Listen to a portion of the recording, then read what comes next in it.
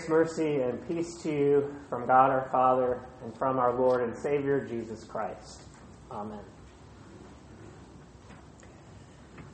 How much have you prayed in the last week?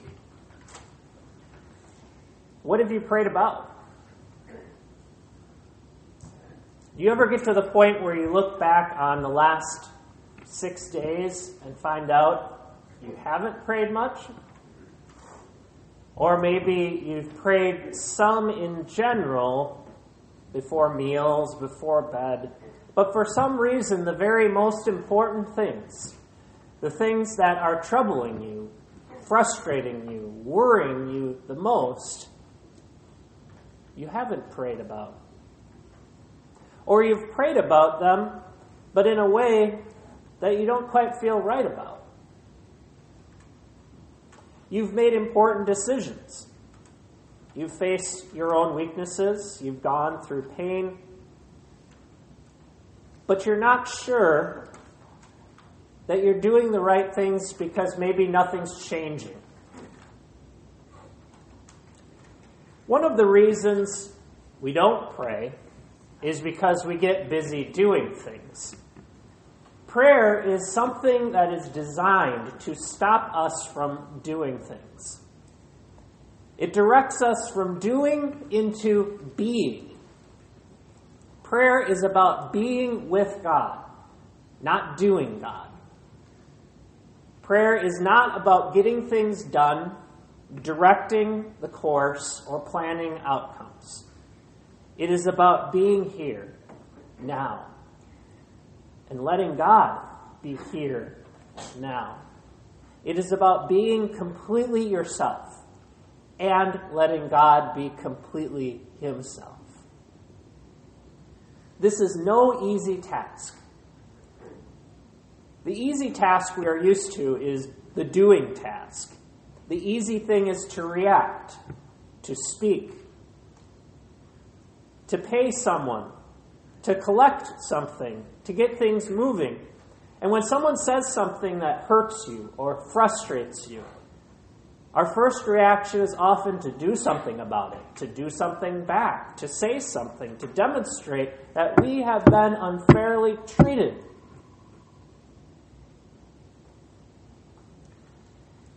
We think about God at these times, some.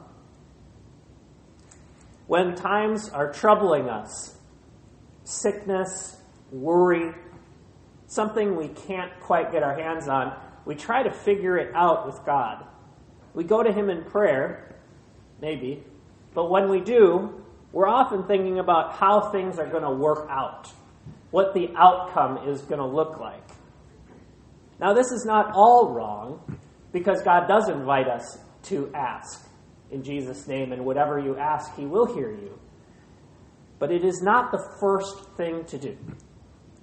Our sermon today is about the first thing that Jesus teaches us and his disciples in Mark 9.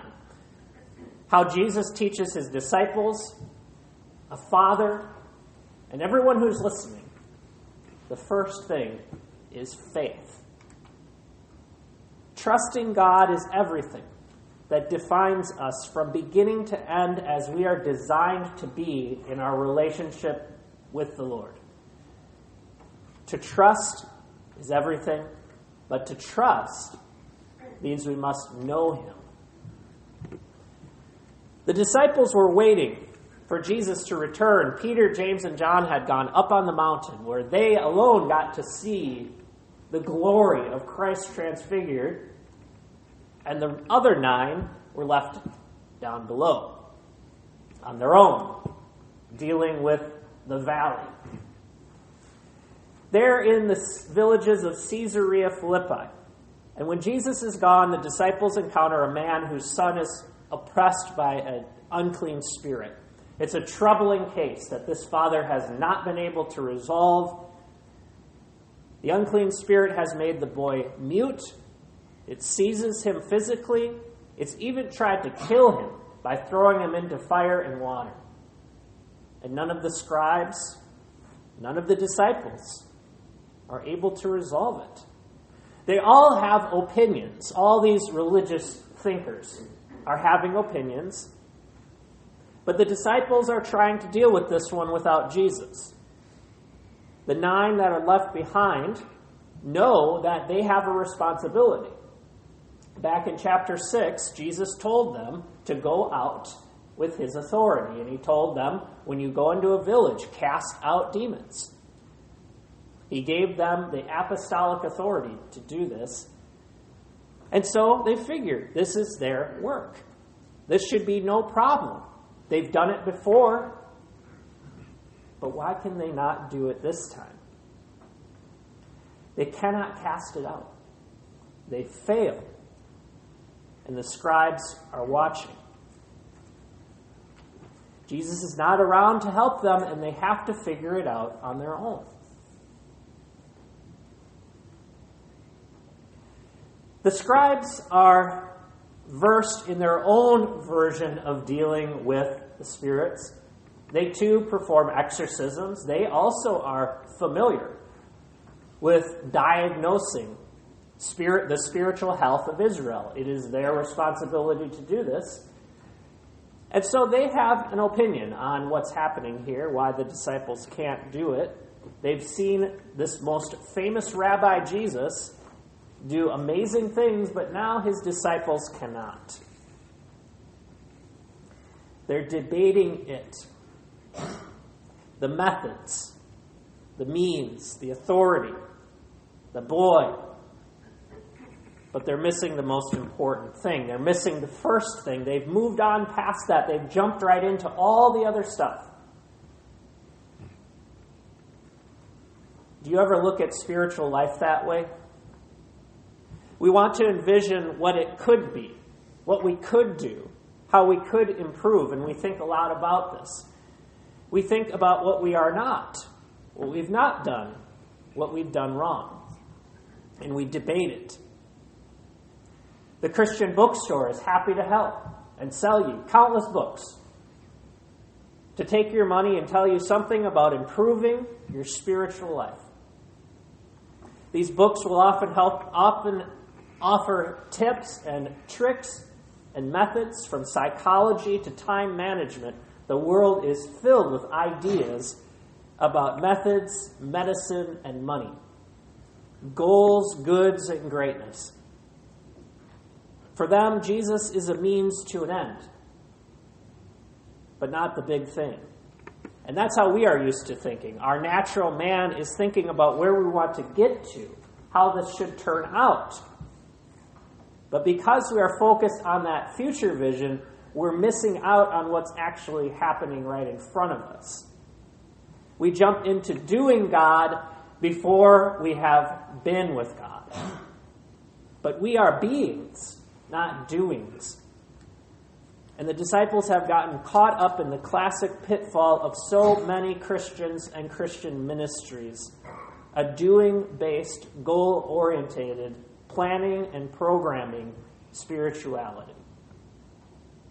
And as a result, they cannot cast out the unclean spirit. Now, Jesus shows us why this is so in our text. When he deals with this man, the man explains to him what the case is with this son of his and how it's been going on with the seizing and the foaming and the grinding, the paralysis. And Jesus answered them, "O faithless generation, how long am I to be with you? How long am I to bear with you? Bring him to me." Jesus is pointing out the first thing. They are not believing. They are without faith. They have put their trust in something other than the Lord or him. They've forgotten about Jesus. They've seen Jesus leave. He's up on a mountain. He's far away. He might as well be in heaven. They've forgotten that Jesus is always here. He's always present, even when he is not. This was not about methods for exorcism, any more than the success of our ministry is going to be about methods for outreach. It is about the presence of Jesus and the promise of his word now. That is what enables us to do ministry. That is what defeats the devil and his works and all his ways, is the presence of Jesus today. Jesus redirects us. He does not get into the debates with the scribes, which was Satan's trap. He had actually warned the disciples already, "Get behind me, Satan. You are mindful of the things of men, but you do not think about the things of God." And then he commands them, "If any would come after me, let him deny himself and take up his cross and follow me." He's redirecting us away from ourselves when he says to deny yourself. You will not accomplish the thing in yourself. This is not something you can control. This is beyond you and far more powerful than you could ever imagine. And that's why we get defeated. And we must get defeated. Broken, fallen, dumbfounded like the boy. Why could we not cast it out? Jesus tells us, he redirects us away from the debate. He has no interest in debating this, and he turns to the Father. He is looking to the home where the man has been dealing with his troubled son for so long. Has anyone asked the Father what's going on at home? Has anyone spoken to the Father about what he believes? What he thinks about Jesus? Does he understand who Jesus is? Or is he just looking for a religious outlet, a religious authority better than himself that can resolve this distress? Perhaps this father has been immersed in paganism. Usually in these cases involving demon possession, there's been some sort of history of pagan practice, occultism, or idolatry.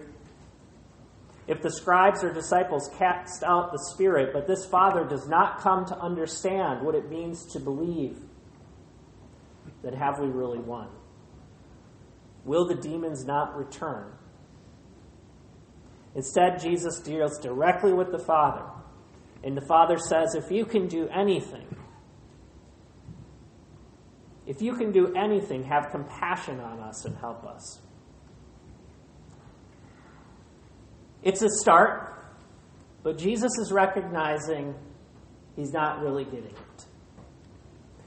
In the ESV, it's even more clear when Jesus responds to the Father, if you can, and he stops the statement right there. If you can. If I can. Jesus is saying, you have asked the wrong question. The question is not if Jesus can. That should go without saying. Can Jesus? Is he able? Power is not the problem with Jesus. He can do anything. The question we need to be asking is, will he? Will he cast out the unclean spirit? Does he promise to do so? All things are possible to him who believes. So first of all, do you believe? Do you believe Jesus has all power in heaven and on earth, and he can do this? Now, this is not a statement to be abused for our purposes. Jesus is not giving us some sort of godlike power here to be conjured up by our will, what we want. Jesus is commanding faith, and faith begins with stopping our will and knowing who Jesus is. It is Jesus who is revealed on the mountain in all of his glory that we need to lay hold of now. Now you see the two pictures coming together. The transfiguration on the mountain above in its brightness, and the sorrow of the boy and his father and the struggle of life on earth in the valley below. This was captured very well by a painting in the 16th century. There was a work done by a painter named Raphael in the 16th century, and it was in fact his last work, his last painting before he died. Scholars have said that it's his most greatest work and that was beyond his time, showing elements that wouldn't come in for another 100 years. What's particularly unique about Raphael's painting of the Transfiguration is it's not just the Transfiguration that he depicts. In fact, he actually paints two stories into one. Above, you see the upper story, where Jesus is on the mountain, rising up in his glory, shining with the glory cloud behind him, and Moses and Elijah are alongside of him. Peter, James, and John are cowering down before them. On that mountain is the brightness of Christ's glory. But then Raphael brings in a second image, the story that continues in Mark 9 of the boy who is possessed. And down below in the second half, you see the darkness. He uses much of a darker scene to depict the boy in the middle, rigid and pale, the father behind him with a distressed look, seeking answers and help, the disciples in confusion, not knowing how to deal with this, pointing in different directions, and yet there's one disciple in red who's pointing up. It's reminding us of how these two stories come together. The contrast between the brightness of Christ's glory and the darkness of the valley. This is what we're dealing with when we see here the Transfiguration and the sorrow on earth. Jesus comes down from the mountain, hides his glory in order to deal with the sorrows. He bears with our weaknesses and our unbelief and continues on toward the darkness of the cross. He knows our weakness. He sees men in misguided religious debates about methods and spirituality, and he rebukes them. How long shall I be with you? He's rebuking unbelief and directing us back to himself. This encounter is not about spiritual power. It's about truth. It's not about how powerful those disciples could be. It's about the truth of it all. The battle with sin, the world, and the devil is about truth. Who is Jesus? We cannot trust ourselves and our abilities to cast out the devil in our lives. But we can trust Jesus. Lord, I believe. Help my unbelief, the Father says. He's getting it now. His faith is growing. Not only is it possible for Jesus to help, but it is real. Jesus is really offering the help. So the man submits. Even though he knows his faith is not perfect, he submits and he gives himself completely over to the Lord. He looks to the presence of the Lord as real and tangible, an earthly presence right in his family. He knows he has done wrong. He knows he has doubted. He knows he has not been the father he should be. And Jesus answers his prayers. He commands the unclean spirit to leave, and with a violent show of anger, the spirit leaves. It never comes back. Why could we not cast it out? The disciples ask. Jesus responds, this kind can only be driven out by prayer. So we're back to the beginning. What have we prayed for? This is prayer in the truest sense.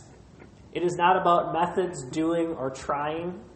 It is about submitting fully to God on our knees, offering up a cry for help. And in this we know God can. He can because all things are possible. In this we have to acknowledge it is up to God. Just because God can does not mean he always will. It depends on what we are asking for. Sometimes he will not. He refuses to do what we are asking because he knows we have not asked about the first thing. Faith. Help my unbelief. A prayer of repentance. And that prayer sets everything else aside, our outcomes, our demands, our planning, and gives it all over to the Lord. We are beings in prayer. Jesus is here. Jesus is now. He promises to be with us. The Lord's Prayer is His prayer, and in the Lord's Prayer we learn the first three things all have to do with faith. Hallowing His name, His kingdom come, His will be done. All directs us back to the spiritual reality of what Jesus is trying to accomplish, our dealings with the devil. These have to be truth dealings. They cannot be directed back to our own will or our own ways. And then we will learn who the glorified Christ is in our lives, because He is glorified when you believe in Him, when you put your trust in Him, when you bring an end to your own self, and you give it over to the one who is the end of all things, the Alpha and the Omega, for yourself, for your family, for your church family. In Jesus' name, amen.